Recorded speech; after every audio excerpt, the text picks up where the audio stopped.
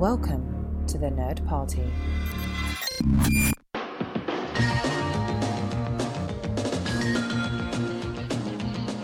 Welcome to Great Shot Kid, the film podcast on the Nerd Party Network that is dedicated to opening the wonderful flower that is everything from cinematography to script writing to film itself and its traditions. And I am one of your hosts, John. And I'm Mike. And this week, we have a special treat for you. We are going to be taking a look at our respective top lists of 2017. This isn't just going to be a top 10 countdown, nor a top 40, but it is going to be just the movies that struck our fancy. And I think just to lay sort of like that ground expectation right off the bat, and Mike, if you want to share people with like, you know, your criteria for putting together your best of. My best of 2017 includes movies that were released as long ago as 1953. Because when I consider a list of films that I liked best for the year, if it's new to me, it's I guess it's a red shirt freshman or something like that. So are your selections going to be strictly from 2017? Yeah, you know, I do this every year, and you know, I know that Lee and Matt did this on Filibuster a few weeks ago, and you know, Lee was like, "Hey, you want to come on and give your top 10?"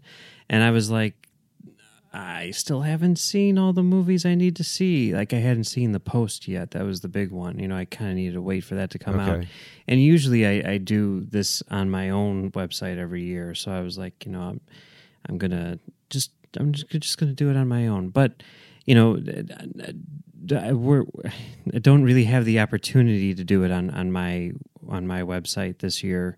So I was like, okay, well, I missed out on Lee's thing. And I wouldn't have wanted to do it at that point in time anyway, because I really like to wait until I've seen everything that I feel like I need to see in order to properly make the list. And I hadn't done that at that point because The Post just came out last week here in Chicago. So, you know, here's our first chance, and figured might as well take advantage of it, right? Yeah, and the thing is, given the sort of, you know, the spirited conversations we have, I mean, you know, anybody that's listened to us here or over on Stage 9, they know that you and I, our film tastes can sometimes dovetail, as it were, and then sometimes we wildly diverge on our opinions of film. So I'm really interested to know where our divergences are, you know, our points of interest. Now, seeing as how I'm talking about stuff that's outside of the realm of 2017, I'm just going to go ahead and get it out of the way and say that the films from not 2017 that made my list were I saw for the first time as part of an exercise for Missing Frames, another show here on the network with Sean Eastridge. I saw the first two of the Before trilogy by Linklater, Before Sunrise and Before Sunset. I've fallen in love with them. They are two of my favorite films of all time. And I know they were released a while ago, but there you have it. They made the 2017 list for me. I saw, thanks to the founder of the Nerd Party Network, Tristan Riddell, I saw the director's cut of Kingdom of Heaven. And that, I think, is an absolute brilliant film. I was spellbound for the entire running time. And I saw Straight Outta Compton and The Wages of Fear, which is a classic black and white film. And I think that probably bores everybody because those aren't movies that came out in 2017. There are some others on there, and if we get to that, that's great. But, Mike, what was, when you're putting your list together, you mentioned you saw The Post. Did The Post live up to expectations? Did it make your list? Yeah, it cracked the top 10. You know, I would put it at number 10 on my list. You know, it just squeezed itself in there. It's kind of like classic Spielberg in a sense. If I had to compare it to a Spielberg movie, I'd say probably Bridge of Spies, to be honest. You know, it has that sort of quiet, you know, like but assuredness to it. You know, it's a great story, obviously, and I think that one of the things that I love about it, and one of the things that I love about Spielberg, is that everyone, you know, sees him as being this sort of like filmmaker who, you know, makes these massive, you know, kind of like sweeping epics in one way or another, whether it's Jurassic Park or Schindler's List. You know, I mean, he does it all. And occasionally he does make these like smaller movies, and like this is one which came together like super duper quick. And I just find it fascinating that there might be some filmmakers or some movies by, this filmmaker, which are in development for years and years and years, in which there's a tremendously long process in order to get it to the screen. And then he can turn around and put together this thing in a matter of months, and it ends up being one of the front runners for the Oscars. It ends up being one of the best movies of the year. It's just really, really, really skillfully crafted. I know this is shocking for a Spielberg movie, but Right. It's not at all like flashy or anything like that. The performances are great. I mean, one of the things which is fascinating about it is, who he gets for his supporting cast. You got both David Cross and, Bob Odenkirk in here, just kind of, because why not? Why wouldn't you, and just random people who he throws in, where it's like, hey, that guy, that's cool that he's using that guy in this way. That's such a bizarre choice, but it works, and Well, yeah, I mean, just as a quick thing there, I would say that Odenkirk has really proven his dramatic chops, not just with Breaking Bad, but with Better Call Saul. yeah. So I'm thrilled that that's leading to work in films like this for Odenkirk. I'm a huge cheerleader for the guy, so I'm glad to hear that it worked well in this one. And he has a pretty big role. I mean, David Cross, he's just kind of there, with this really weird, he's got hair, which is very off-putting, but, whatever. But Odenkirk is like sort of like one of the secondary, leads, I guess, and he's great in this. And I wasn't super familiar with the story, and it's fascinating. But yeah, really, really good. I definitely recommend it. So it cracked your top 10. Was there another movie that it deposed, or was the 10 slot open? And it was just ready and waiting for a movie to slide into it. Well, I've got a list. I've always got a list, and I'm modifying it and moving things around here and there. And I guess the movie which it knocked off of the top 10 would have been Wonder Woman. Oh wow! It cost Wonder Woman her slot. That's rough, Yeah. man. Yeah, Wonder Woman's a great movie and everything, and it's got some really great moments, and I sort of like what it is in the grand scheme of things, but I also do think that it kind of falls into the stereotypical comic book movie ending, sort of situation. The big series of explosions. Yeah. Until the biggest explosion wraps up the climax. Yeah. No, Exactly. That So- if I had any quibble with Wonder Woman, it would be that. It Mm-hmm. definitely is that. So I could understand that. Okay, so the Post is, you're saying this is small scale Spielberg. This is, just something that shows that he's such a master at his craft that it is fairly, it's never effortless, and film is always the experience of a lot of people, but this is somebody who knows how to steer the ship, walking in and say, like, it's almost like a Ridley Scott type of thing. When they were interviewing him recently, and they were like, how can you do 2 movies a year? He's like, how can I not? I know what I'm doing. Yeah, it's almost like, okay, yeah, you can make a movie this quickly. Like, why would it take you so long to make a movie when you can do this in just a couple months? Right. So That's yeah. and that's a big question for me, but I think it's very interesting that what was, because with Bridge of Spies, I didn't see Bridge of Spies, but didn't he release like a big blockbustery sort of thing right around that time, like within 6 months or a year of that? It almost I've got to think that the BFG was the thing. And then we have Ready Player One coming out after this. So he seems to just be releasing them in pairs, but it's small, intimate movie and then big, explosive blockbuster movie. Which seems like he's always done that. And he was going to do that here, too. He had that movie about the priest or something like that, or like the bishop, or I forget what it was, which he had, like, Mark Rylance was going to be in it and everything. And they were going to start shooting that. They were going to shoot that when they shot The Post. But then he's like, okay, let me just squeeze The Post in first because it's very, very timely and everything like that. So, just threw that in there, like that, which is cool that he can just kind of turn on a dime and make a Best Picture nominee whenever he wants. So. Well, I imagine you have to be of a Spielberg level to sort of command that sort of oomph to it. You know, Damien Chazelle is beloved and has created some great stuff, but I doubt that he has the swagger to walk into a studio and say, yeah, I need the money and we're going to do this. And they're going to be like, sure thing, Damien, we'll do that for you. Like, whereas with Spielberg, it's like, hey, Bob, I need a couple of $1 million so I can do the post. And, I think it's going to be pretty good. Yeah, sure thing, Steve. Here you go. Yeah, like that was something I just read a Paul Thomas Anderson interview where he was talking about Spielberg and about the idea of Spielberg being a guy who makes big studio movies. And Anderson was like, Spielberg is the most independent filmmaker on the planet because he can literally do anything he wants. Yeah. At any scale, any budget, anything. He can just walk in and say, I'm doing this, and someone will give him money and say, okay, So here's a question for you, right? Do you think that George Lucas would have continued making films and even Star Wars films if he had followed the Spielberg method and instead of being totally immersed in his world, had done something where he did something like a THX 1138 and then Episode 7, and then he went back and he did something that was like an experimental race movie that was completely wild and, race cars through lava or something, and then he came back and he did, almost, I guess you could almost say it's almost the Nolan method as well, where it's like, I do my Batman movie, and then I do the thing I want to do, and then I do my Batman movie, and then I do the thing I want to do, and then I do my Batman movie, and then I can do whatever I want to do.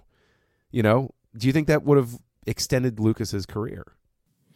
I think it would have extended his career, but I mean, it seems like he wasn't really interested in doing that because, I mean, he's one of those guys like Spielberg who could totally do that if he wanted to. Yeah. But he just chose not to, right?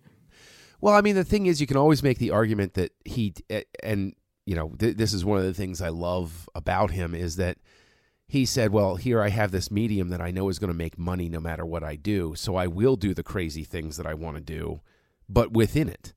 And, and that's why, the prequels get more abstract as they go along. And with the Clone Wars, he can play with television and format and storytelling and all of that stuff. And so long as he puts the Star Wars label on it, it's going to make cash. And so, the beast can feed itself, as opposed to every so often Spielberg has, the egg on his face of, the BFG is a flop. And if he were at an earlier stage in his career, it costs him these opportunities, as opposed to... You know what I'm saying? It's one thing to have built up to the point where Spielberg can take a hit on BFG or the low expectations of Ready Player One and still get that authorization to do those sorts of things. You know? Yeah, I mean, he's definitely, he has a proven track record. I mean, the fact that he makes so many movies, some of them are going to be duds, but, I mean, when he has hits, they're big hits, Yeah, that's true. That's true. I don't know. I guess we shouldn't talk about. I'm just endlessly fixated on Ready Player One in a sense because it's like I'm obsessed with. It's like George Costanza on Seinfeld when he's obsessed with the woman that doesn't want to like him. Mm-hmm. It's not even a dating thing. He's just obsessed with her because she hates him, and he's like, I have to figure out why she hates me. I have that sort of thing going on. So, I'm interested because I don't have any specific order. To my list, but a film I did see in 2017 that I'm pretty sure we both have on the list is Logan. Yeah, that made it to my list. Okay, where was it in the rank? That would be number 8 on my list. So what's 9? What's between Logan and The Post? Thor Ragnarok. Really? I mean, you look at me like I'm crazy, but you're the only one who doesn't like that movie. I didn't say I didn't like that movie. Okay, you just said it with your eyes. No, I didn't. Yes, you did. We have video. I can post a screen cap. All I communicated with my eyes was that's not a top 10 movie. That's the thing. That's the reaction I'm having. I liked Thor Ragnarok fine, but I wasn't pants on fire about it walking out of the theater. I was like, yeah, I had a good time. But you asked me to, recite specific moments or stuff like that. I'm like, yeah, there's that thing where the Hulk and Thor are talking and stuff. It wasn't it wasn't a like Guardians Volume 1 was a movie where I walked out on fire, where I was like, oh my gosh, this is so amazing and incredible and colorful. And it's like I just traveled through the monolith to Jupiter. Whereas with Thor Ragnarok, I was like, that was cute. I had a good time. You know, that's just the difference in reaction. Okay. So what sets it apart? What puts it in a top 10 list? I legitimately, I want to know. I think the idea that it achieves all of the big, action-y, crazy, cool things that you expect from a Marvel movie, and yet at its heart, the sort of like in-between moments, the things which make it, or break it, when it comes to these movies, the character moments are very sort of like rough-edged kind of indie improv crazy humor, which is sort of like juxtaposed against what you would kind of commonly think of when you're thinking of a Thor movie. That really worked for me. The humor really hit all of my buttons in the right way, and I thought that the story was really good too. And as well as the action and everything, it was kind of the whole package, But it was like big action blockbuster with an indie edge. So, does Guardians Volume 2 make your top 10 list? No. Explain to me the fundamental difference between them. Why is Thor Ragnarok more successful? Because they're essentially the same template of what you're just saying. They have the small, intimate moments that feel fresh and improv, and they have the big action beats and set pieces and all of those sorts of things.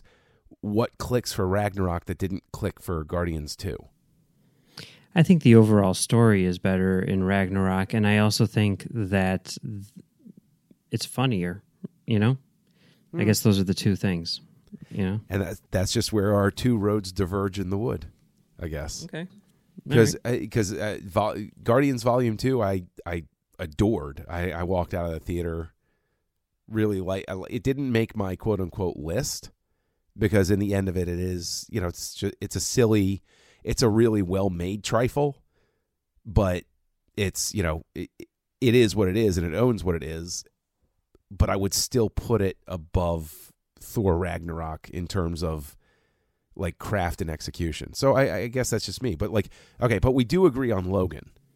Yeah. And everything about that film. My big regret is not seeing Logan in the theater. Mm-hmm. I really regret that. Did you ever get a chance to see Noir in the theater? Yeah, I did. They showed it. They showed it a couple times. I missed it the first time around when they showed it at the ArcLight, but then I got to see it at the Music Box as part of like a late night screening thing that they did. And it was really cool seeing it, in the theater, seeing it in, sort of like a classic venue like that. And, the black and white version, I think, is definitely superior. It just looks amazing. Not that the original version had anything wrong with it, but this just sort of like makes it stand out and sort of gives it that, noirish edge to it, which I think is pretty cool.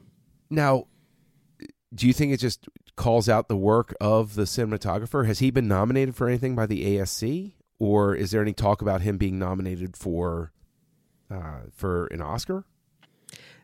I don't believe he was nominated by the ASC, and because of that, he's probably not going to get nominated for an Oscar, because that's usually how, those things usually mirror each other. Right. And so, yeah, he's probably not, but I do think that he is worthy for sure. I mean, the black and white version looked great. Yeah, I didn't see it in black and white. I didn't get to see Logan until it was on home video release, because actually when I first moved down here, I was in the house alone and there was no television, no cable, and no internet. And so I trekked on down to Walmart and got an old computer and got the multi-format and watched Logan on a computer screen, because there was nothing else to do. And if you've got so you have the streaming version? Oh yeah, I have I have access to the Noir version, and I will see it. So you chose to watch the color version instead of the Noir version? Well, I figured first time seeing it, I was going to get as close to the theatrical experience as possible. All right. The Noir was always presented as the alternate version of it. So Yeah. I chose to watch it the way that I would have seen it in the movie theater. Okay, that's fair. Yeah, that's just me. Yeah. Okay. So we both have Logan. What's next on your list? Number 7 for me is Star Wars Episode 8: The Last Jedi. Not number 1? No. What? No. Come on. After the spirited discussions that we've had, that wasn't number 1? No, I mean, it was really great, but it wasn't number 1. No. Oh, okay. I was just curious. I didn't know. Yeah. I didn't know. I take it that didn't make your list? No, that didn't make my list. Okay. That didn't make my list. I was too busy keeping a spot on the list reserved for Baby Driver, actually. Oh, yes. Well, that's number 1 on my list. That's number 1? Yeah. All right. Excellent. Clearly the best movie of the year. I mean, nothing else really comes close in my mind. Well, maybe one other movie comes sort of close, but no. Baby Driver just completely blew me away. Yeah. Which is kind of hilarious because all of my friends love Edgar Wright and have since Shaun of the Dead, calling it one of the best movies ever made and everything. And I couldn't get away from all of these Edgar Wright fans who would just not shut up about him. Then Hot Fuzz comes out, and that's a masterpiece. And then Scott Pilgrim comes out, and that's a masterpiece. And then The World Ends comes out, and that's a masterpiece. And the whole time I'm just like, these movies are pretty good. You guys are crazy. You're a little over the top. These movies are pretty good. Then Baby Driver comes out, and I'm like, oh my God, you guys, this is the one. This is the one I've been waiting for. This is so good. Clearly his best movie, one of the best, car chase movies ever. Just one of the best movies ever. And then all of them are like, yeah, it was pretty good. I'm like, are you kidding, guys? What's wrong with you guys? Yeah. But it's awesome. I actually saw that film with podcaster extraordinaire Matthew Rushing. Oh, yeah? And he had a similar like I walked out of the theater. I was like, wow, that was so cool. I love that. That was so great. And his reaction was, no, I really liked it. And I was like, it was one of those things where it was I didn't understand why his enthusiasm wasn't matching mine, sort of thing. But I mean, I guess different strokes and everything like that. But I just thought, and the thing is that one of my favorite things about Baby Driver is the cute little jab at the Solo movie by having one of the potential leads wearing a jacket that looks like Han Solo's vest. Yeah. I thought that was that. Like I chuckled through the entire opening sequence internally because I was like, ha ha ha! I know what you're doing. So, it's just that opening sequence, that movie, that's how you start a movie, Yep. And I saw it at a theater, which was, just kind of a decent theater or whatever on opening night. And I was like, this movie's amazing. I have to go see it again. And then the next day they were showing it at my local Dolby Cinema. And I'm like, okay, well, I have to go there and see it in Dolby. And I saw it there and I'm like, this is the most amazing, visual audio experience I've ever had. And I'm like, I have to go see it again tomorrow. And I saw that movie like 4 or 5 times. And I saw it, in Dolby. They brought it back, for a week in Dolby. I saw it then. And then they showed it in 35 millimeter at the Music Box again. I got to see it there. And it was just an amazing experience every single time. And now I can watch it from the comfort of my own home. I showed it to my family, my parents and my great aunt and all of them. They had no idea what it was. I just cranked up the sound as loud as I could and blew everyone away. It was great. Yeah, love that movie so much. And it's going to frustrate everybody, I think, that loves it as much as we do to know that it stands no chance of getting any sort of nomination at the Oscars for Best Picture or anything like that. No, although it does seem to be, it seems to have a pretty good shot at getting nominated for Best Editing, which is good because it definitely deserves that. Yeah, for sure. Yeah. Okay. Well, I mean, we jumped ahead. We'll come back down to where we were in the list. I'll throw one in there that I saw. I think it's only been released on Netflix. If it had a theatrical run, I have no idea. But I actually watched Jim and Andy the Great Beyond, featuring a very special contractually obligated mention of Tony Clifton, which is the full title of it. It's a documentary featuring unearthed footage from like 20 years ago of Jim Carrey as he was preparing to be in Man on the Moon. Oh, wow. And it has a current interview with him, the post crazy career Jim Carrey, the post serious turn Jim Carrey, the Jim Carrey of today, recalling his memories, addressing stuff that you see in the footage and stuff like that, and where he is now as a performer and a person. I think it's a beautifully edited documentary. I think that whoever was asking him the questions, you never hear their voice. It's one of those documentaries where he's just talking. He's obviously responding to questions, but you don't hear the interviewer's questions. And whoever was interviewing him was brilliant. You might hear their voice every so often, but like they were absolutely brilliant. They got just an incredible, honest. But that's the thing you're left with, considering the subject matter that you're watching. And I've talked about this with people.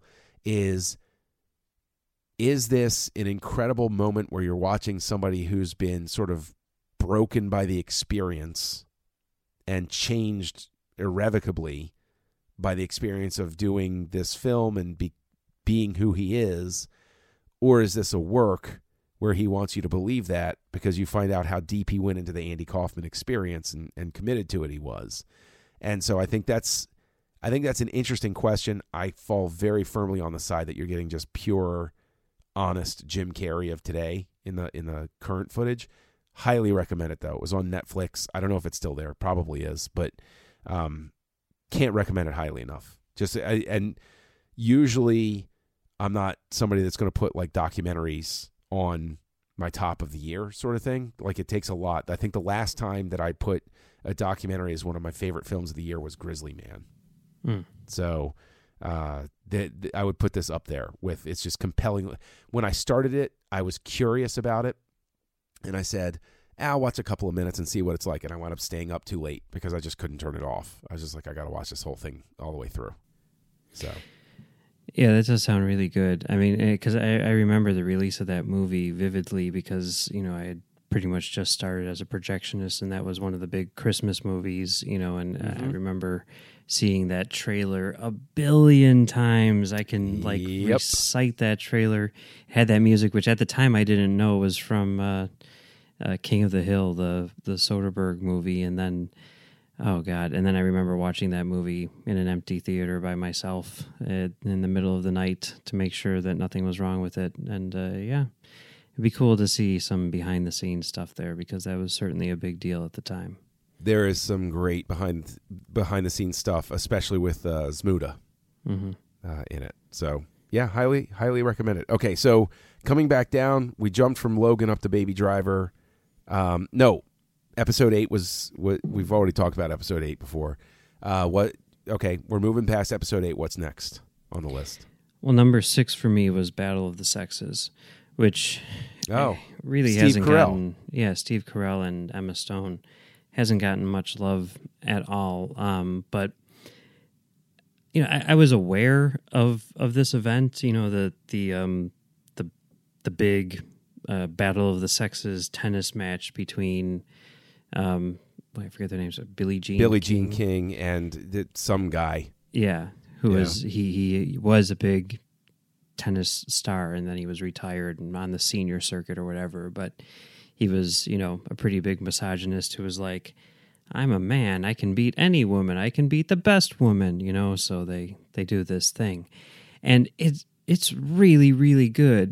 Directed by Dayton and Ferris, the team that directed Little Miss Sunshine and oh wow, okay, and the Freak on a Leash video for Korn and various other things. Can't believe I missed that one. You haven't seen Freak on a Leash by Korn? No. Oh my God! Like revolutionary video. It's great. It starts off with this. I mean, you just have to see it. Like, trust me on this. Just watch the 4-minute video, and it'll change your life. But is it on YouTube? Yeah, it's everywhere. You'll find it everywhere. Right. It starts off with this animation by Todd McFarlane, actually, because he did the cover for the thing, and it's like these like kids, like on a playground, and there's like this thing where like, I don't know what it was exactly, but the security guard or cop or something like that, is chasing them because he thinks that they're someone nefarious or whatever, and his gun accidentally goes off, right? And then everything like drops to slow motion as you see like the bullet like pass by one of the kids, and it breaks out of the animation into the real world. And then it takes you as this bullet goes in like super, super slow motion through these various scenes. And it like, it'll like break through like a coffee cup in an office, or it'll go, through whatever it's doing. Okay. It's awesome, and yeah, everyone's seen. You're the only person who hasn't seen this video. It doesn't matter. Anyway, I'm the only person. You're the only person. I guarantee you, everyone else has seen this video. So your parents who you showed Baby Driver to, they've seen this video? I've almost certainly shown it to my mom, I think. Yeah. Okay. Probably. Yeah. All yeah. right. Well, there you go. Not sure about my dad, but I'm everyone else. I'm pretty sure my kids haven't seen it. So I'm sure that I'm one of 4 people that hasn't seen this video. Well, you should show it to them. It's good. Yeah, that's right up on the list. After we play Elmo's Adventures in Grouchland, okay, I'll say, hey, no, we got a 4-minute video we're going to watch. Gather around, kids. That's they what bleep out the swearing during the video, so you don't have to worry about it. That's an important thing. It's an important thing. It's a great song too. Anyway, regardless, these people, they directed that video, and they also directed Battle of the Sexes, and Battle of the Sexes, complete opposite of that, and that is just kind of like a very small character piece without a lot of flash. But, I love sports movies. I love underdog stories, just like everyone else. And this is definitely that. And it also, sort of like does a good job of, sort of like capturing the climate of the time, in terms of, what was going on socially and all that stuff. And it's really, really intriguing, and also, really funny at times, and just sort of like a great sports movie.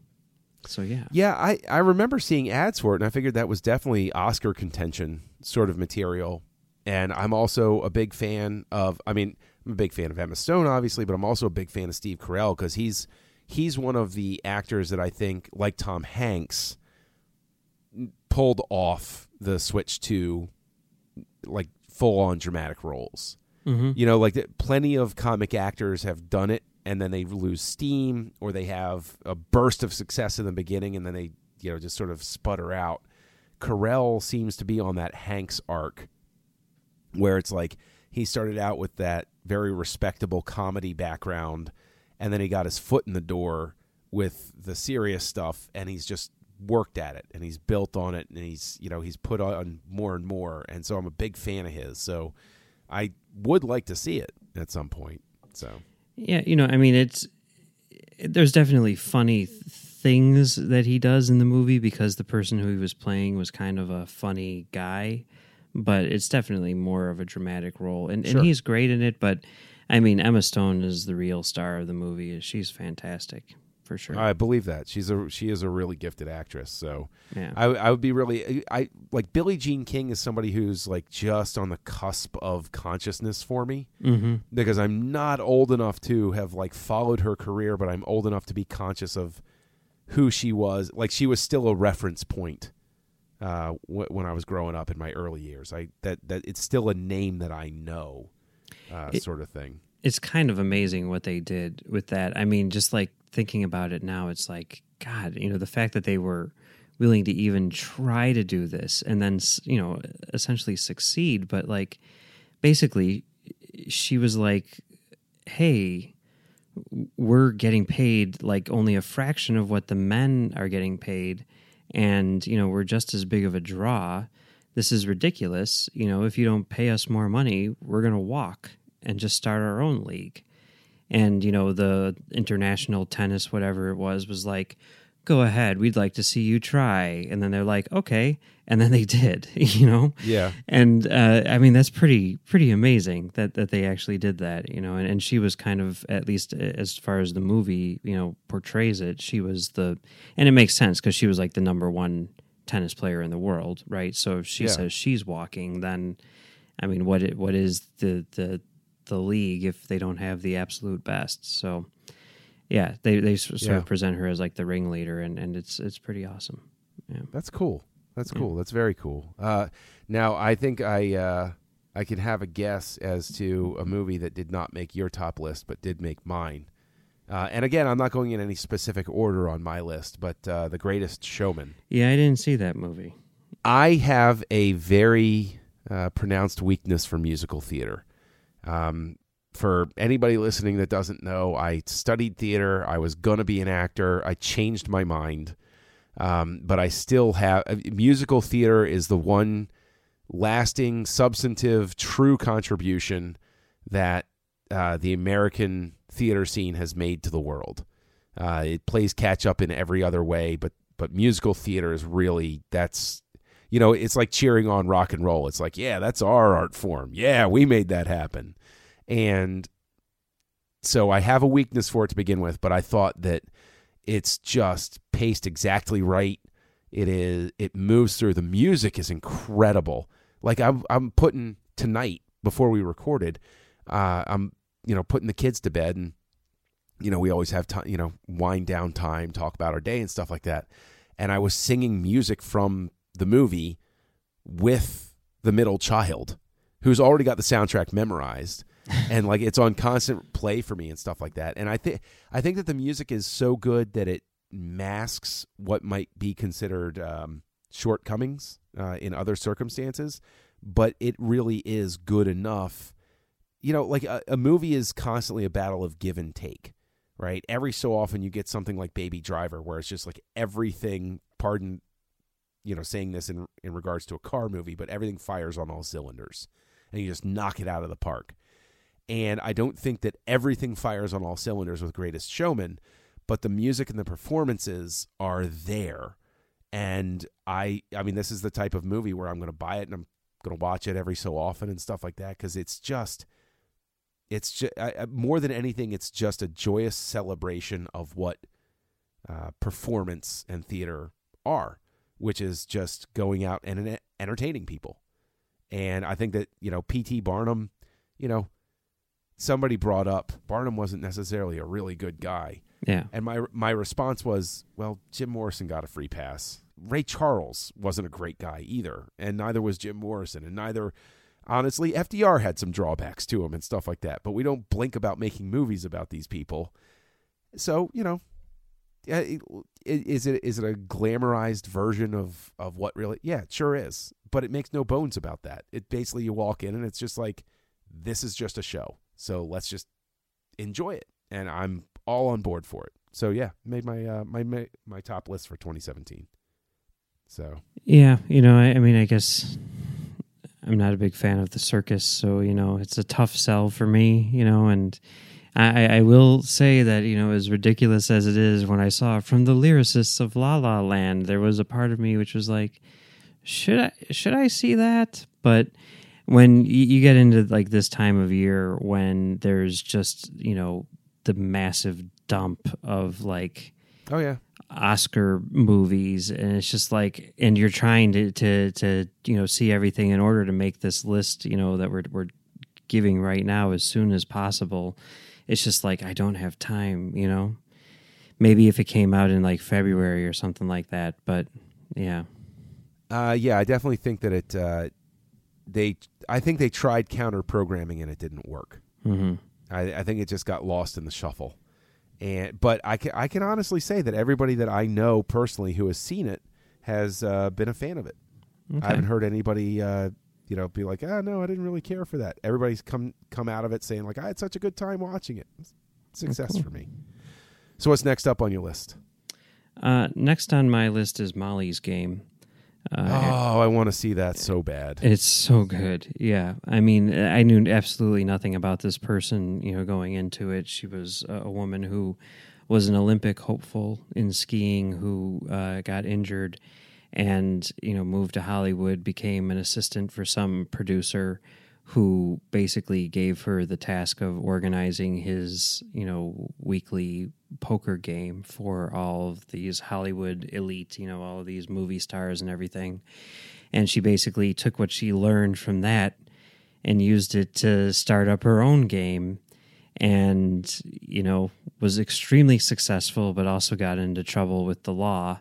And this is kind of the story about that. You know, it's basically a story about a person who is, you know, given this sort of, you know, option to, you know, sell out the people who entrusted her, or, you know, stand up for her beliefs and stand up, you know, to the government and you know, do what's right, you know, and sort of like take a hit herself, and, you know, sort of like the struggle that goes on with that. But it's great. I mean, you know, everyone loves, you know, poker movies, of course, you know, whether it's Rounders or whatever, and this is just as good in terms of that.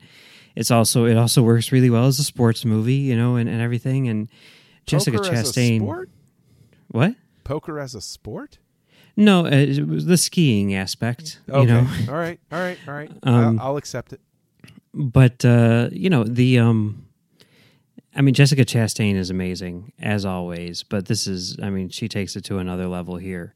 And, you know, Aaron Sorkin's script obviously is fantastic, but, you know, this is the first time that he's ever directed, and he pretty much directs like he writes, you know, super fast paced and everything. I mean, the editing in this is top notch as well, and I think it's great. I kind of wish he's been directing all along, you know, because he's really, really good at it, and I'm looking forward to seeing what he does next for sure.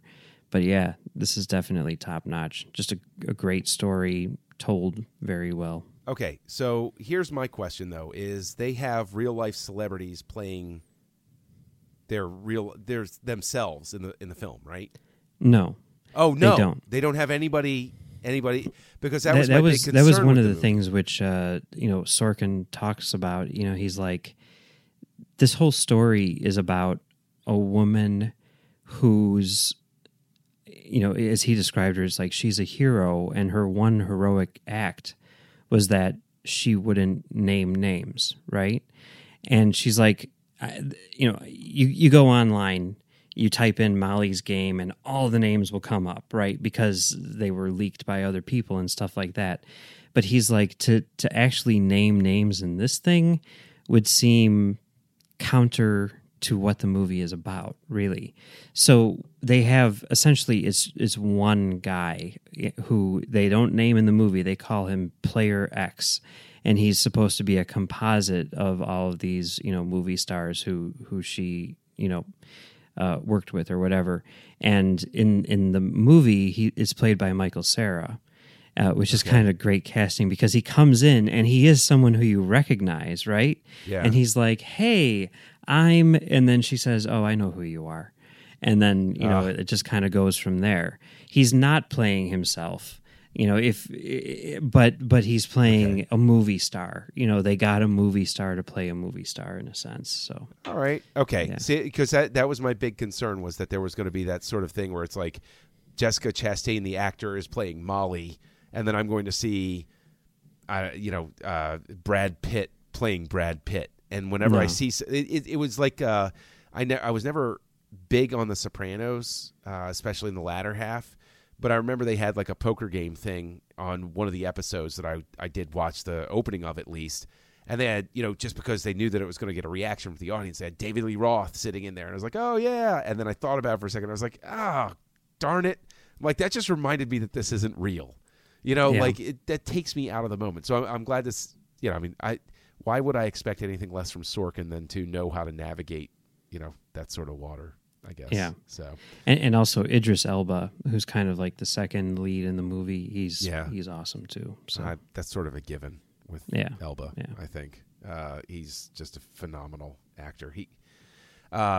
But I'm curious, because we've been going through, and there's a film that I know that I have on my top 10 that I'm dying to know whether it made yours. Mm-hmm. Dunkirk. No. Thor Ragnarok. You're and quietly Last judging Jedi. me. Yeah, I mean, like, here's the thing with Dunkirk, and I know that you're going to talk about how great it is. I don't want to step on you. Do you want me to talk about? Go on and say your thing, because there's nothing I can really add to the conversation. And even if I do, all people do is they look at me sideways and they say, Nolan fanboy. And I'm like, you know, I can't come back from that. Because Well, no, I mean, it's going to get nominated for Best Picture and everything. I mean, this is like one of his most critically acclaimed movies. And maybe that was one of the things which, kind of, when it first came out, all the critics were like, this is Nolan's best to date and everything. And I don't think that it's bad at all, right? I think the way that they structured it is really, really interesting. I love the photography, the whole 70 millimeter and all that good stuff. But to me, this is like basically like an experiential thing, right? It's not really about what happened so much as how it happened. It was about what it was like to be there. It's not trying to give you like a history lesson.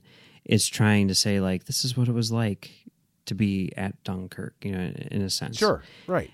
And that's all well and good, but when I'm watching a Nolan movie, and maybe I've just been trained this way because of all of his other movies, I'm expecting something which is super duper incredibly dense, which has so many layers to it that every time I go back and watch this movie, I'm going to pull out so many things that it's almost like I'm watching this movie again for the first time. Okay. And, also be an experience, and super exciting and all that stuff. And I came out of the movie thinking like, that was cool, but that's it. Like I was, I'm usually leaving, Nolan movies thinking about them. And maybe I don't even like them as much as I do going back. I mean, like Inception is a clear case where I left the theater and I was like, that was really good. And then after thinking about it for days and days and days, I'm like, this is probably the best movie of the year. Whereas with this one, I was like, that was really good. And I've barely thought of it since, Okay. But what made you love it so much? The fact that I went back and I talked about this, wherever else, but like the first time I watched it, I had this weird, and there's another film on my list where I had a similar sort of experience where about halfway through, I was watching it and I said, this is one where I snuck out late at night by myself, family stayed at home, see the 70 millimeter. I was thrilled that a theater near me was actually showing it at 70 millimeter because I was just happy about that. And so I went down, and about halfway through the film, I had this weird out-of-body experience where I said, this is art. I'm experiencing art.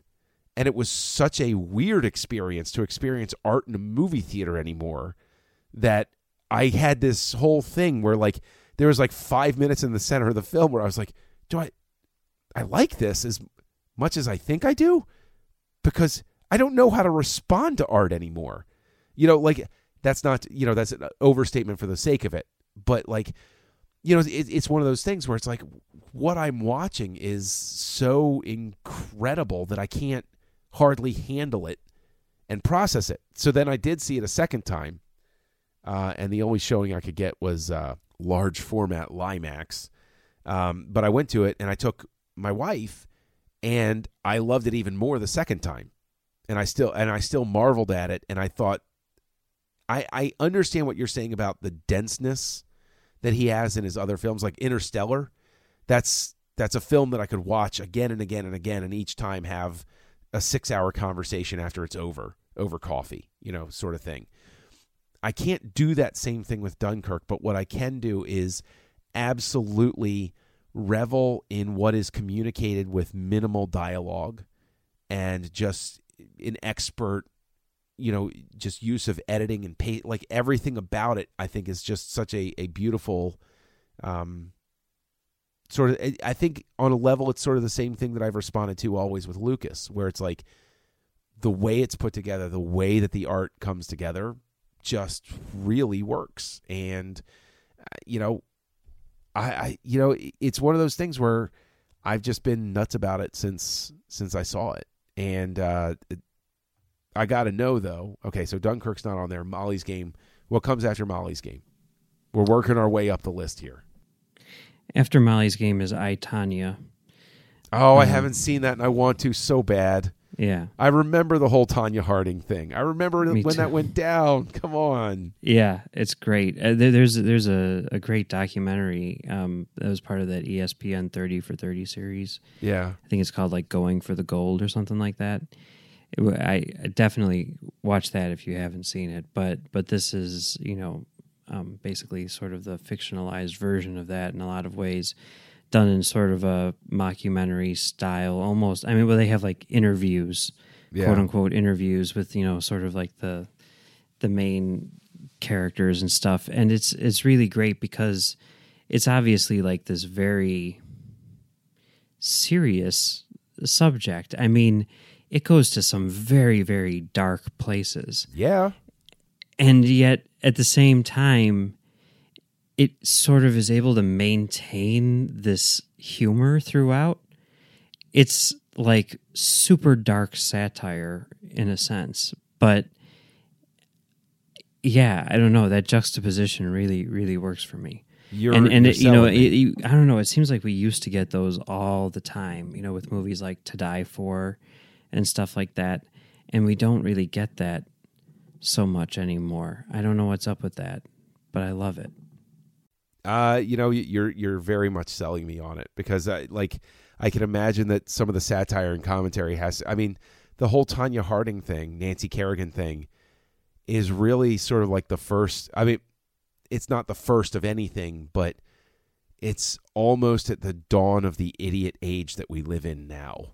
Oh yeah, for sure. Like it's like that first little raindrop before the storm comes. Mm-hmm. And so I'd be fascinated to watch this movie just to look at it in the rearview mirror and be like, yeah, we all knew it was coming, didn't we? Mm-hmm. Like that sort of thing. So, okay. Yeah. Very cool. What's after I, Tanya? So number 3 on my list is a movie which I've talked about a lot before, and that's Lucky. Yes. With Harry Dean Stanton. Yeah. I guess super small, super simple movie, but with just a killer performance by Harry Dean Stanton. And it's just one of those movies which just like hit every note with me. It's very, very funny and this sort of like dry humor. And the character of Lucky that Harry Dean Stanton plays, which is basically himself, is hilarious and very charming and just someone who you just want to hang out with, and just sort of this philosophical outlook on life from the perspective of this guy who's 90 years old and doesn't believe that there's anything coming next is really reassuring. It's kind of beautiful. It's not kind of beautiful. It's very beautiful and touching and thought-provoking and funny and everything you want in a movie. And it's so simple. It's, like under an hour and a half. It's just a guy walking around town talking to people, but it's so great. I highly recommend it. Okay. Yeah, I mean, you did talk about it before, and I know that a guy that we're big fans of, Ira Stephen Bear, had a hand in it. So if anybody's a Star Trek fan, go support our friend Ira Stephen Bear. There you go. So, yeah. And David Lynch is in it. He's as crazy as he always is, and yeah. and Lynch worked with Stanton on Twin Peaks: The Return, or season 3, or whatever Showtime wanted to call it at the time that we were watching it. Yeah. But yeah, the 3rd season of Twin Peaks, he actually plays a part in that. So, if you want to check out something that's really completely odd and not reassuring, or rather does everything the opposite of what Mike says about, leaving you with any sort of nice feelings inside, watch Harry Dean Stanton in Twin Peaks, because I'm about different. 2/3 of the way through season 2. Oh boy, this is a rough patch, man. This is a super rough patch. It is. You have to get through it. Okay, listen. I would not fault any. I can't even get through a certain patch of the 2nd season of Twin Peaks. No, seriously, I'm a diehard fan. I've been raving about this. It was formative and everything like that. But James Hurley with the husband and wife in the car garage and everything, like I the show at that point is like Old Yeller.